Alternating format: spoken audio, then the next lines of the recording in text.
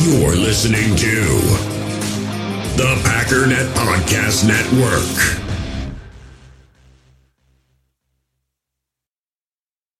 We all have smartphones, and we all know they're pretty amazing, but they also can be amazingly distracting, especially when we're around other people. So US Cellular wants us to reset our relationship with our phones by putting down our phones for $5. That's right, a company that sells phones wants us to put down our phones. And to see what we find, learn more at uscellular.com/built for us.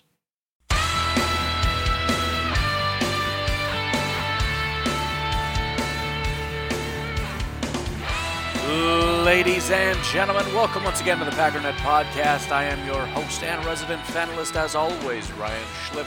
Check us out online, packernet.com. Find me on Twitter, pack_daddy. So I guess today is kind of random news and notesy. I don't know if that's the right way to put it. That's just my general way of saying it's kind of random. It's not really news and notes, though.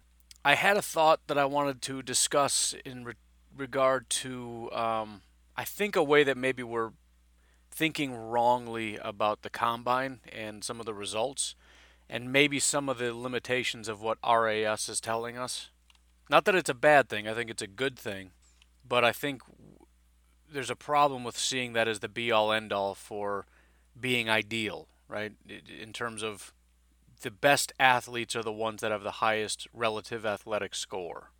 And I want to call it what it actually is, which is best athletic traits based on how big and fat you are, which is hugely important because it's relative athleticism.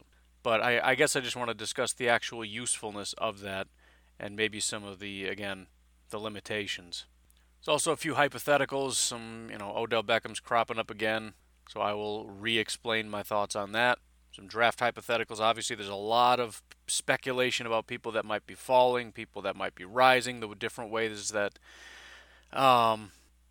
just in general, this draft might be shaking out. I mentioned how if you had everybody put together a list of people that won't make it to 30, there's going to be a much bigger list than 29 people, which really just goes to prove the point that in general, the internet as a whole sees way more than 29 players that are in the top 29, meaning somebody that we think can't be there might be there.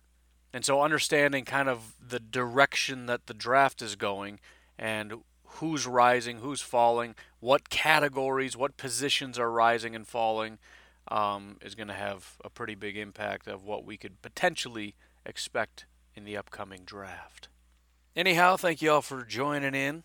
I hope you'll consider jumping in the Packernet Podcast Facebook group and the Facebook page. If you appreciate the show, I would greatly appreciate a 5-star iTunes review. If you don't have or use iTunes, a Stitcher review will do just fine. And patreon.com/pack_daddy. If you'd like to financially support the show, you can do so for as little as $1 a month. We do giveaways every month, and I think I've just decided this month what I'm going to do will be a year-long PFF Edge subscription. Not the Elite, but the Edge, so you're going to get the gigantic 2020 draft guide. You're going to be able to see player grades. There's a whole bunch of fantasy football information, premium content, and so that will be the March giveaway. And so please consider jumping in on Patreon. Again, you can jump in for as little as $1 for a chance to get a PFF Edge subscription, and again, to support the show. And I should also mention, we always have to have a goal to reach. I don't know what the upper limit is on how many people are going to support the show, so let's just say 125 instead of 150. Usually I'm jumping up in 50 increments. So we need 23 more subscribers for that to be the giveaway. If not, I will find a lesser subscription to give away, I guess is how that works. Sound good? Good. Let's take a break and talk about some stuff. In the hobby, it's not easy being a fan of ripping packs or repacks. We get all hyped up thinking we're going to get some high-value Jordan Love card, but with zero transparency on available cards and hit rates, it's all just a shot in the dark. Until now. Introducing Slab Packs from ArenaClub.com, the only repack that provides real value, a complete view on all possible cards, and clear hit rates for each one. Now when I buy Slab Packs on Arena Club, it finally feels like I know what I'm getting. And honestly, the best thing for me and my son is the fact that we're kind of novices into this. When I walk into a card shop with my son and a card says it costs $40, kind of just taking his word for it that that's a good value. So I appreciate the transparency on grading, as well as just getting excited about seeing what you could potentially get. Right now, you can get 10% off your first purchase by going to arenaclub.com/packdaddy. Wow, that's crazy offer. 10% off a $400 slab pack. That's $40 right there. Anyways, that's arenaclub.com/packdaddy for 10% off your first purchase. We all have smartphones, and we all know they're pretty amazing, but they also can be amazingly distracting, especially when we're around other people. So US Cellular wants us to reset our relationship with our phones by putting down our phones for $5. That's right, a company that sells phones wants us to put down our phones. And to see what we find, learn more at uscellular.com/built for us. So let's start with this RAS thing. And I think the biggest thing that needs to be inserted in here, I guess, would be considered the law of diminishing returns. That is to say, at some point, and I've talked about this with 40 time, it doesn't super matter the more you go in that direction as a positive, or a negative for that matter. All right, Quintez Cephas ran like a 4.75. If he runs a 4.8, how much worse is that? It's kind of just to the point where it's like, dude, you're just slow. And if I'm drafting you, it's because you're really, really good and can overcome this horrifically slow 40 time.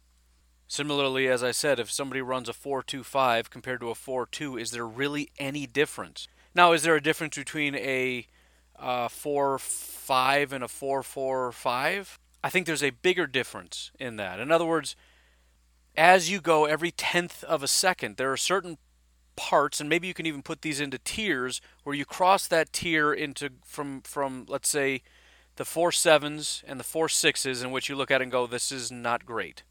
Or you could say 4.75-ish is when you say this is undraftable. You get into the 4.6s and it's slow, but possibly doable, depending on what else is out there. Then you get into the 4.5s and it's pretty average. You get into the 4.4s and it's pretty fast. You get into the 4.3s and it's blazing fast. You get into the 4.2s and it's still blazing fast. And you get into the 4.1s and it's still blazing fast. Now, it's not that it doesn't get any better, but the how much better per 100th of a second goes down.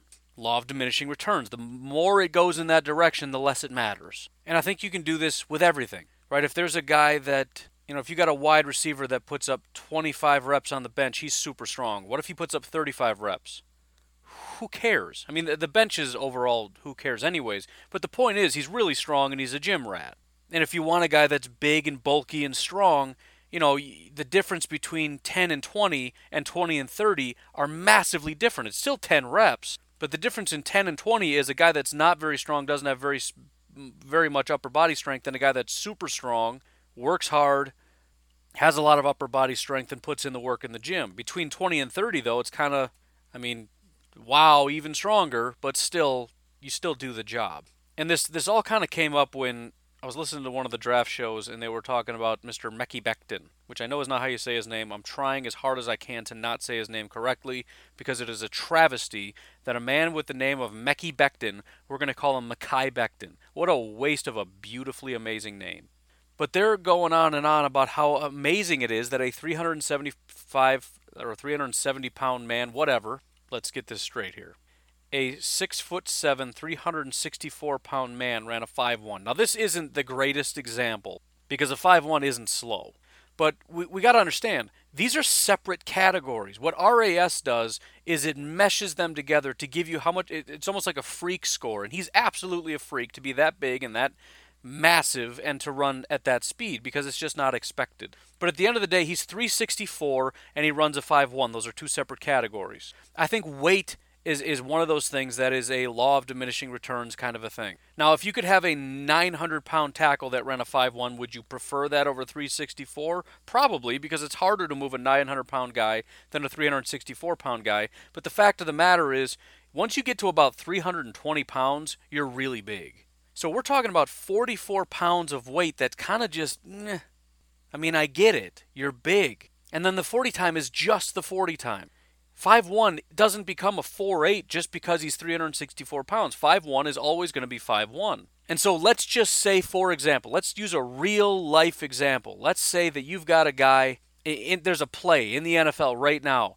Your job is to get up to the next level and get to a linebacker, and that linebacker's got a beat on it, and the only way you're going to get there is if you have 4.9 speed. Now, again, this is a bad example because 5.1 is actually pretty fast, but let's just say most tackles can't get there. Is Mekhi Becton going to get there?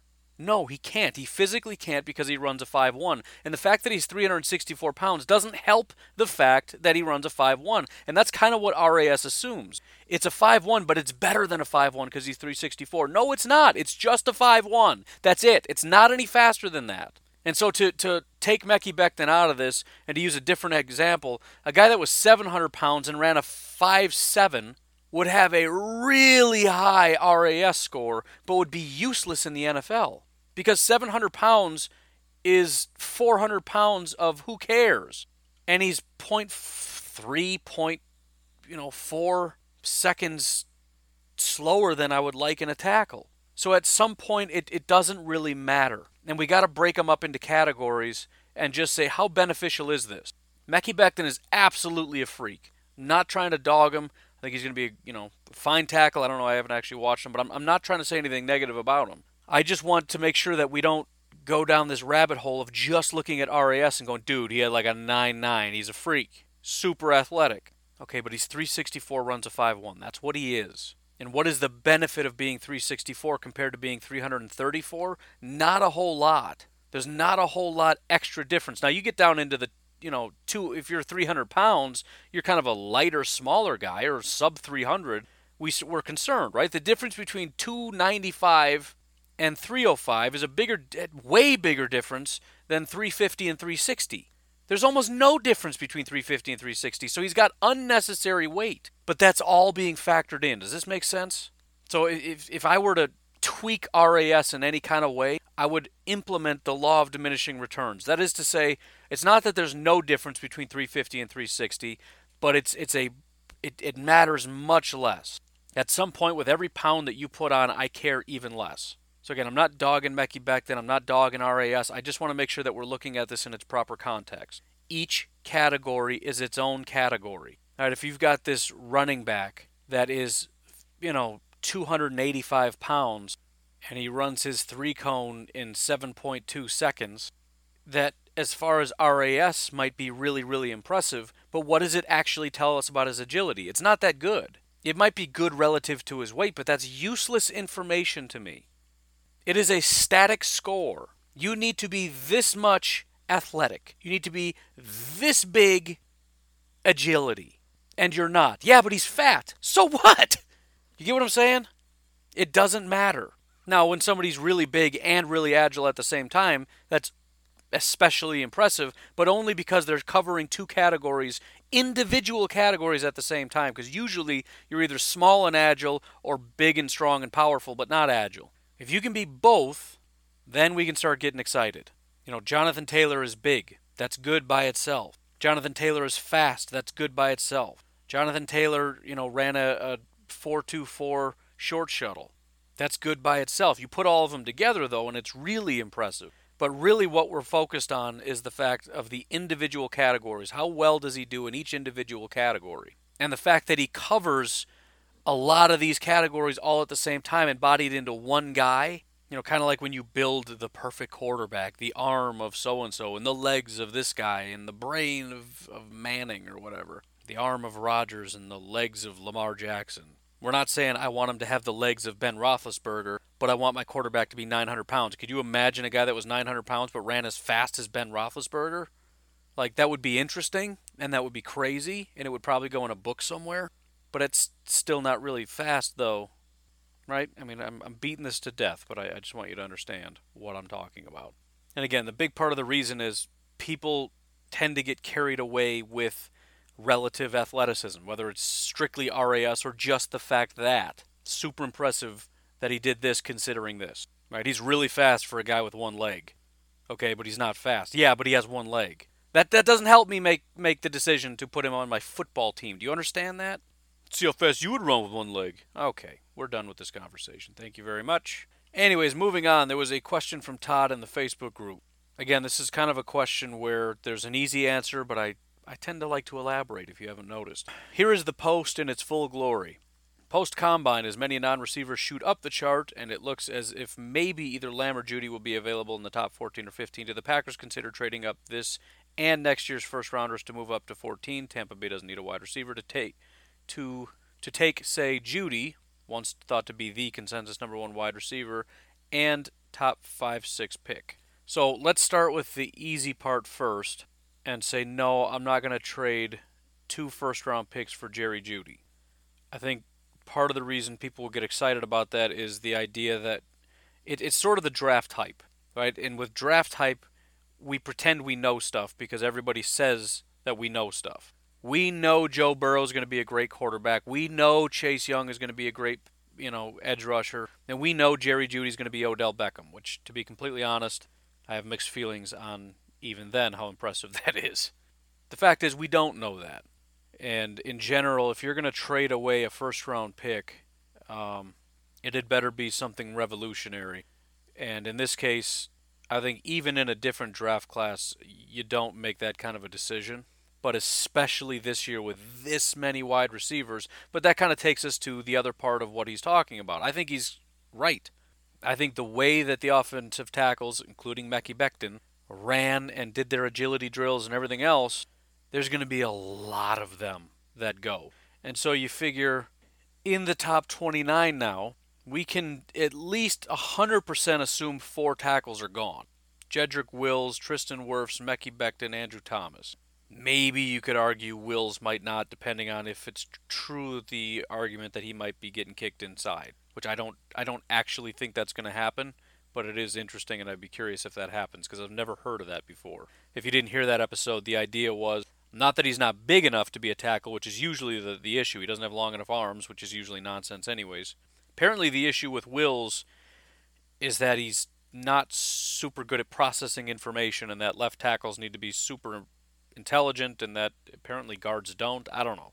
And so he'll get kicked inside, whatever. But there are other tackles that have the opportunity to go before the Packers pick. Lucas Niang, Josh Jones. So there could be 6. Austin Jackson possibly 7. And this is just tackles. And of course, the obvious thing to be stated here is that for every player that gets taken, another player doesn't get taken. How's that for brilliant thinking? But if we take a tackle that was in the second round, put him in the first round, we have to push somebody else back. And so then we include Chase Young, we include Joe Burrow, we include Derek Brown, Jeff Okudah, Tua, Isaiah Simmons, Christian Fulton, absolute freak, Herbert.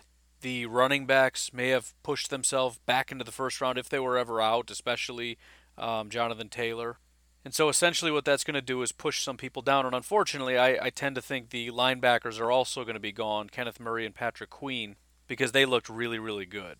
And so, especially if we're talking as Todd said in the first, let's say, top 10, it is possible that none of these wide receivers go. And the other thing is you look at a team and you say, okay, but they're going to take a wide receiver. Well, not necessarily, because as the wide receivers go, you realize that means that there's going to be even better wide receivers available later, which makes it less likely that you take a wide receiver now, and it becomes sort of this circular, cyclical thing. With every wide receiver that doesn't go, more wide receivers become later in my next pick. And so you think about the Raiders. Well, you're not going to go past the Raiders without them taking Jerry Jeudy or CeeDee Lamb. Well, maybe not, but they've got another first-round pick.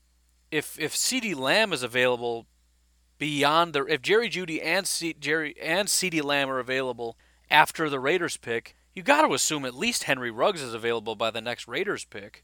And so now you start to look at other needs. And a lot of teams have a lot of needs that aren't wide receiver. And again, in a deep class like this, it's very possible that a lot of these, especially earlier teams, teams that have multiple picks in the first round or early second round picks are looking at this going, dude, there's going to be so much talent in the early second. Why would you waste a pick on a wide receiver here? And you could also see a drop once CeeDee Lamb and Jerry Jeudy go, because there's probably a big drop off after that. I know Henry Ruggs is getting a lot of love. I still think there's a bit of a drop. And so you might see something where Henry Ruggs goes early 20s. Maybe he doesn't make it that far, but if he does, oh my goodness. And this goes back to why I wouldn't be on board with trading a first-round pick for Jerry Jeudy or CeeDee Lamb, because if they fall, everyone else falls. Meaning there's a good chance that, we got to see with Henry Ruggs. The speed, it speaks for itself, but what do teams think about the other attributes? I know he's seen as a better route runner as John Ross and all that stuff. and he's probably not going to make it, but teams have to believe that he's going to be a wide receiver. I don't think there's any teams anymore that just look at 40 time as being the be-all, end-all. But even if we assume he's gone, Laviska Shenault, Jalen Reagor, KJ Hamler, Justin Jefferson, T. Higgins, Brandon Ayuk, Donovan Peoples-Jones, Denzel Mims, all available for the taking in the first round. Malik Harrison is an option. Malik Harrison did a great job at the Combine, kind of surprised a lot of people. How many great defensive linemen are going to be available? Ross Blacklock. I've been very vocal about how much I like Raekwon Davis. I'm sure there's a great chance he's available. But I've even seen Javon Kinlaw massively fall. He's not my favorite, but after that, Ross Blacklock, Jordan Elliott, so many really impressive players that are going to be available. And for that reason, I'm not interested in trading up. If anything, depending on how much everybody's falling, you could definitely consider a trade back. It might be too drastic of a trade back, but you could even look at Seattle having 2 picks, late second-round picks, but still 2 picks. I don't know if I'd super be on board with that, but imagine having 3 second-round picks with all this wide receiver, linebacker, tight end, defensive line talent. Or even if you didn't want to do that, we could trade back with the Chargers, who have the 5th pick in the second round, and get another 4th-round pick out of it. Whatever. The point is, I just think there's too much talent to really trade up. Now, I should quantify that and say I'm not going to trade up that far. I'm not going to give up a first-round pick for anybody in this draft class. Of anybody that could be, I'm not doing that for Isaiah Simmons if he makes it to 12. There's just nobody I'm doing that for. And I know a lot of people would disagree. I'm too much of a Ted Thompsonite to do something like that, to put that much on one player. Now, something to consider as far as a trade-up is that with these players sliding, it is possible we trade up and grab one of them.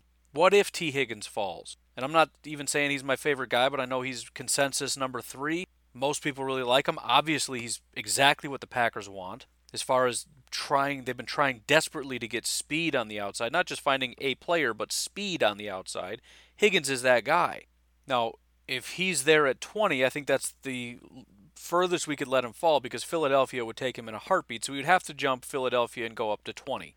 That's going to cost us our second-round pick, and I just don't know if I'm willing to do that. But that would be the option. That would be sort of the ceiling as far as what we could do as far as moving up. And if we want to kick the can down the road, we could offer him next year's second-round pick possibly, because we're kind of overpaying with the second-round pick anyways. But as far as would I be on board with that, I just don't think so, because we're giving up our linebacker for that, when we know there's a good chance Jalen Reagor is going to be available.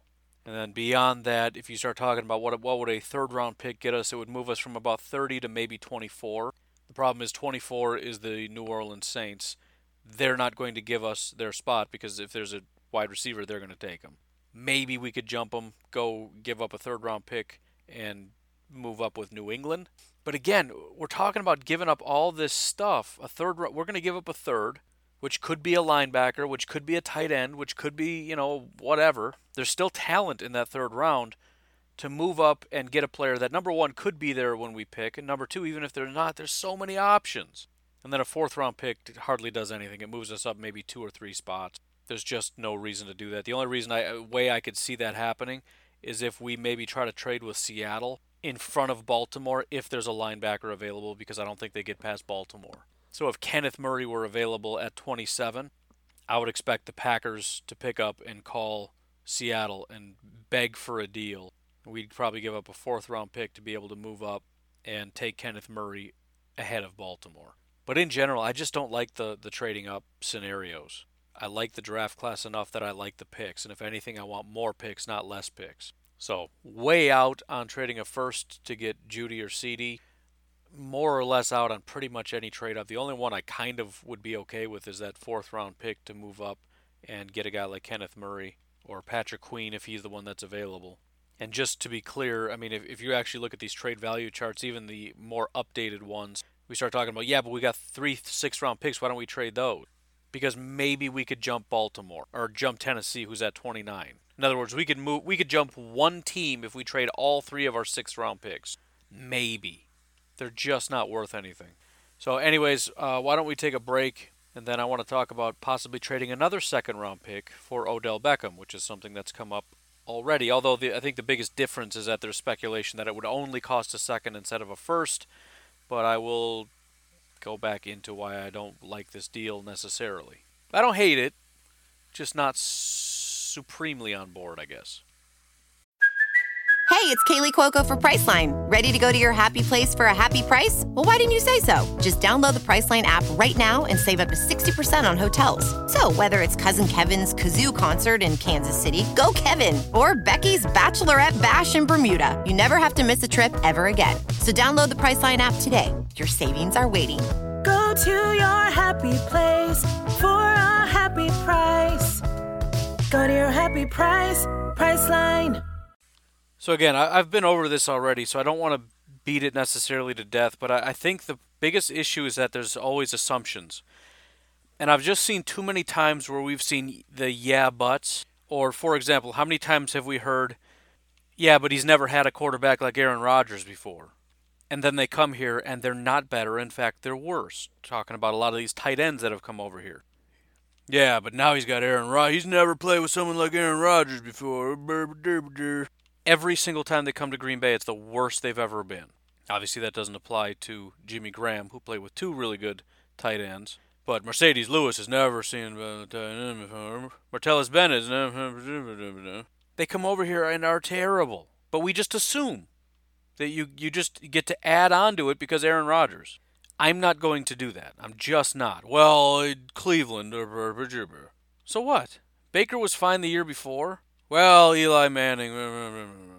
He had Eli back when so we know that he's great because of what he did with Eli.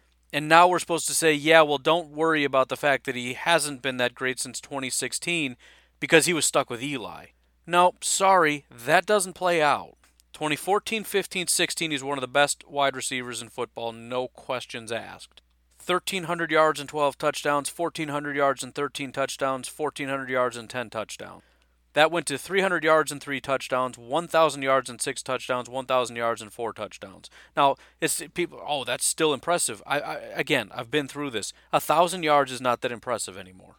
There were 25 wide receivers with 1,000 yards, and in fact, more than that when you consider 16 games. Davante Adams had 997 in 12 games. Terry McLaurin had 919 in 14 games. So there's really 27 that had as impressive of a season from a yardage standpoint as Odell Beckham with 1,000 yards. Basically, one receiver on every single team gets 1,000 yards. It's not that impressive. Now, you want to talk about 1,400 like he used to get? That's impressive. 3 wide receivers had 1,300 or more yards.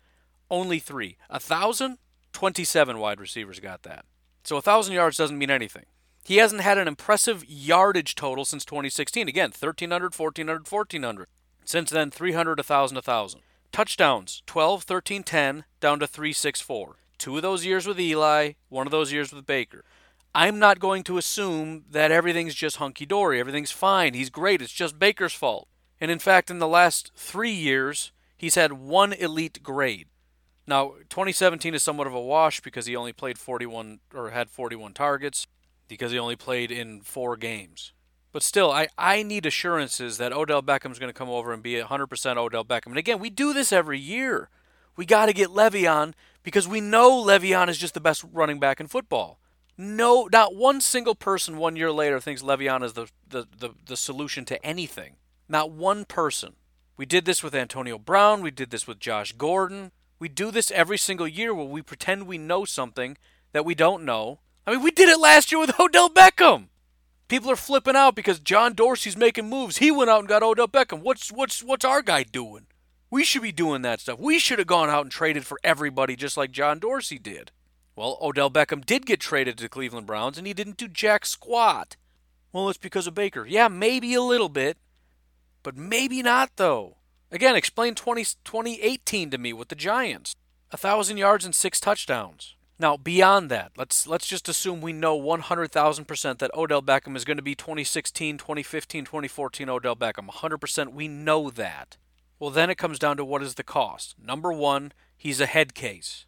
Now, he's not as bad as a Josh Gordon, but the camaraderie that we've seen in the locker room has been a massive boost for this team. That's a negative. A second-round pick is massive. We're possibly giving up a linebacker. We're giving up our stud linebacker, and we're going to go out and get another third-round linebacker because we got Odell Beckham when we didn't need to because we could have just drafted a wide receiver. But, all the really good linebackers are going to be gone in the first round, so we're going to end up taking an offensive tackle, and then we're not going to take anyone, and then we're going to get a third-round linebacker, which is going to be another Oren Burks, and we've done nothing to solve the biggest issue with our team, which even bigger than wide receiver would be the way in which we got gashed by the 49ers by having no ability to stop the run. And that doesn't get fixed because we didn't get a defensive lineman, we didn't get a linebacker that's any good. But we got Odell Beckham, so I'm just saying that's the risk. I want to quantify how important that second-round pick could potentially be. And then the third cost would be the actual cost. Now, in reality, especially with this new CBA, his cost doesn't bother me as much as it did before when I looked at, look, you can't pay Devontae and Odell this much. But the fact of the matter is you talk about in 2020 paying the guy like $14 million, that's basically nothing. It would be surprising if the guy would even play under this current contract, which is garbage. However, again, I'm not 100% opposed to it. I'm just highlighting the negatives. If Odell is the old school Odell, if he is still that guy, and we're getting him for, his base salary for the next 4 years because that's the length of his contract. That's the contract we're trading for. And he said he wants to come here, so there shouldn't be any issue in terms of him saying, I don't want to go there. So we get him, we get his contract of 14, 14.5, 13.75, and 13.75. Which, again, with these massive increases in the CBA, that's going to be like paying a guy $8 million. And the other benefit to doing it is that it does cost a second-round pick, but you're giving up a 2020 second-round pick to have Odell in 2020, 2021, 2022, 2023, and maybe beyond if we extend it beyond that. So you could say it's short-sighted to say this second-round pick is not only better than Odell Beckham, it's better than 4 years of Odell Beckham. So I would say it's a high-risk thing. However, this is where I defer to the pro personnel department. If I go to my pro personnel department and I say, look, explain the last 3 years to me, and they're like, look, last year he was a great wide receiver, even though PFF graded him in the 60s, meaning average. Not Baker, although Baker also had a bad grade. Odell had a bad grade. 68.7 was Odell's grade.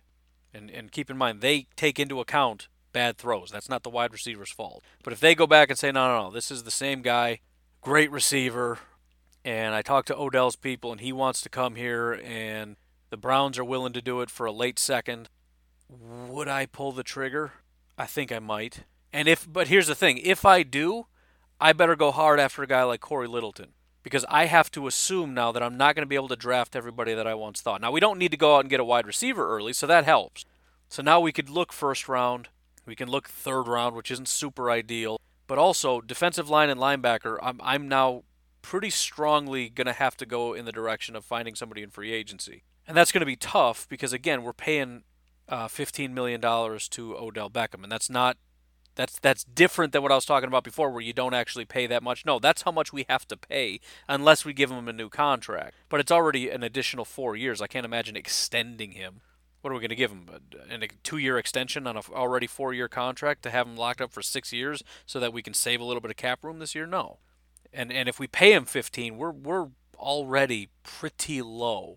But that's where a David Bakhtiari extension or something like that would come in handy because that would free up, again, about maybe $8 million or something. So it's not impossible. I'm certainly not 100% against it. I just don't like the general argument that assumes Odell Beckham is 2014 Odell Beckham. We talk about Odell Beckham as though he's 2014, as though 2019 didn't happen, as though he's been a serious factor in this league since 2016, because he has not. And even then in 2016, PFF graded him as the 9th highest graded wide. I shouldn't say that because some of these are. He was the 6th highest, and he was 3rd in yards and 5th in touchdown, which obviously is great. But again, I just want to make sure we're clear. We're not talking about a guy that last year was the number 1 wide receiver in football. We're talking about 4 seasons ago being the number 5, 6 wide receiver in football. 2015, he was graded as the 10th best wide receiver in football, 5th in yards, 4th in touchdowns. It was really his rookie year that was his best year. He was 2nd in football behind Antonio Brown, in terms of grades anyways. He was 10th in yards and 4th in touchdowns. So again, I just want to call it what it actually is, and let's be honest about what it is, and then move forward, because we get into these panics like, dude, Odell Beckham, because it's his name, Odell Beckham. When we just have too many examples of guys that are really, really good at one time, that we assume because of their name they're going to continue to be always really, really good, I would need to know definitively why things have fallen off for 3 years. I want to know why his grade, not his team's grade, not his quarterback's grade, his grade was the 58th overall wide receiver in football in Cleveland. His grades on his route running, on his catching ability, why he was graded 58th overall, getting only 1,000 yards and 4 touchdowns. He was graded lower than guys like Randall Cobb, James Washington, Adam Humphries. If you can answer that, and again, don't say it's because of the quarterback. The quarterback got his own grade. You tell me why Odell got a grade of 68. If there's a very good reason for it, fine, we'll start talking about a second. But I need to know definitively why it's been 3 years since this guy was considered a top wide receiver in the game. Not that people haven't been talking about him as the top wide receiver. I'm talking about actual results. Actually, you can show me how he ranked as high as the best in the game. I need to see that. But again, as I've said every single time, and I say every single year, I said the same thing about Antonio Brown and Le'Veon Bell and all this stuff. If it happens, I'm going to be really excited. But if I'm the GM, I'm probably not going to do that. Unless you can give me that information. Because again, a second-round pick might be worth it. The actual cost of the contract is not bad. And giving up a 1-year second for 4 years of Odell. But again, I need to know that this is old-school Odell and that that's going to translate for the next 4 years to our team. If so, it's borderline a no-brainer. I just can't assume that. And it's a little bit too high risk for me, and I covet my second-round pick too much in a time in which we really need that second-round pick. Also, I just, again, with that plan being we get Odell and then we have to go get Corey Littleton, I don't want to get into this rut where every single player that's any good on this team is somebody we got in free agency, because you always overpay for these guys. And they're always too old. And we're building a team up to fail. That's not how you build a team. We got to be able to do this through the draft. At some level, we have to be able to solve some kind of an issue through the draft. If we can't, then we're not going to succeed. If the only way we can have good players is to overpay in free agency, there's a cap limit on how much money we can spend. Our ability to solve problems in the draft, not just getting great players in the first round, but being able to find quality in the 3rd, 4th, 5th, 6th, 7th round and undrafted free agents, that's how you build a team. If you want to do this once in a while, fine, but we can't get into this routine where every single year we solve our biggest problem in free agency, because eventually we're just going to keep getting to this problem where next year we have less money, and the next year we have even less money, and the next year we have even less money, and we end up like the Minnesota Vikings. I like that we're more aggressive in free agency, but we can't go too far down this road or this team will break.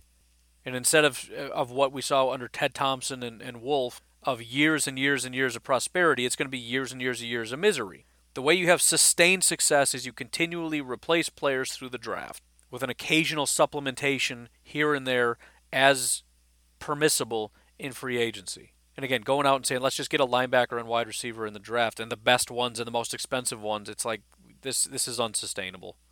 And so again, very long way of saying I'm just kind of out on that idea. Let somebody else sink that money into him, and let's, in the strongest wide receiver class in years, man up, do our job to scout talent and get the right guy. Maybe he's not Odell Beckham, but he's younger, he's cheaper, and he's a quality number 2. We don't need Odell Beckham. We have Devontae Adams. We need a solid number 2 wide receiver. Let's earn those scouting paychecks, and let's go out and get some talent. Anyway, somewhat pivoting off of that, I was listening to Stick to Football, their podcast, and apparently they had confirmed that not only had the Packers met with the top linebackers, which I had mentioned before, but said I didn't know if these were formal meetings or not. They had said that these were not just casual bumping into people. They have officially met with or plan to officially meet with every single top linebacker in this draft. Now, some of that might be hyperbole. There's some that maybe get left out. But they are working really, really hard on linebacker. Which, so what can you actually glean from that? I mean, it would be silly to say that means they're definitely going linebacker in the first round. Of course it doesn't mean that. You probably need to do less work if you're taking a linebacker in the first round, because there's only a couple guys that you think are willing, that you'd be willing to take in the first round. The way I read this is they're very, very serious about solving this problem and finding somebody in the draft and actually getting it right, because they've been swinging at linebacker for a very long time and have had no success. They need to get this right. And so we need all the right information, because we got to know What is your value so that should we trade up and get somebody, right? Would we be willing to trade up and get this player? At what value is this person? Because we want to make sure that we get the right guy at the right value, and no matter what, we're getting a quality linebacker. Whether that means trading up, whether that means trading back, take someone in the first round, taking someone in the second round, trading up in the second round, whatever it is, we got to make sure that we know exactly which guys are going to be the ones that can come in and solve this problem, because it is a problem that if we don't fix, there's a definitive ceiling somewhere below a Super Bowl for this team. And so they're putting in a massive amount of work, which is great. It's great that it means that they're actually taking it very seriously, which there was some speculation that because of comments by Brian Gutekunst, they don't actually care. They're fine with Oren Burks, and they're just going to roll with that. That doesn't seem to be the case. I would guess, especially since we're talking about top linebackers, I would think that we're talking first 2 rounds. And they're just doing their absolute best due diligence, again, to make sure that whether it's first round, second round, trade up, trade back, we make sure we are in a position to take the right guys. And one way or another, we get the right guys so that the right guys end up in Green Bay. So that we don't slip into the third round or fourth round having not solved this problem because we weren't adequately prepared for when guys were going to go, when we should have taken people, what moves we should have made to be able to get the guys that we need. So that's good. I mean, it just inspires confidence that they're going to take this seriously. And again, my speculation on this is a linebacker is going to be taken in the first 2 rounds, probably the second round. But we'll see. I mean, obviously, if Kenneth Murray or Patrick Queen fall or even get within striking distance, you got to wonder if they're contemplating going and getting them. And I know there's probably a lot of people saying, no, the Packers just don't do that. First of all, Ted Thompson maybe didn't do that. But again, I don't think it's too small of a sample size. We're looking back over 5 years and saying, they never took a linebacker. Every year is different. Every year has different things. And yeah, there's been years where we need linebacker and they waited until the 4th round. But that doesn't logically, definitively mean they refuse to take a linebacker in the first. There are a billion different circumstances that come into play. There's other needs. There's you're bored. Maybe there just isn't a good enough value. Maybe there's one linebacker you think is worth taking in the first round. He's gone at 7. So what are you supposed to do? Take a mid-second round guy with your 30th pick? And then when the Packers don't, you go, oh, see? They just refuse to take linebackers. That's nonsense. They want good players at good value. And if there's a linebacker worthy of a pick at 30, they're going to take it. Anyways, I didn't realize how late it was. That is really wild. I have got to get going. Whoops-a-daisy. You folks have yourselves a fantastic Tuesday. I will talk to you tomorrow. Have a good one. Bye-bye.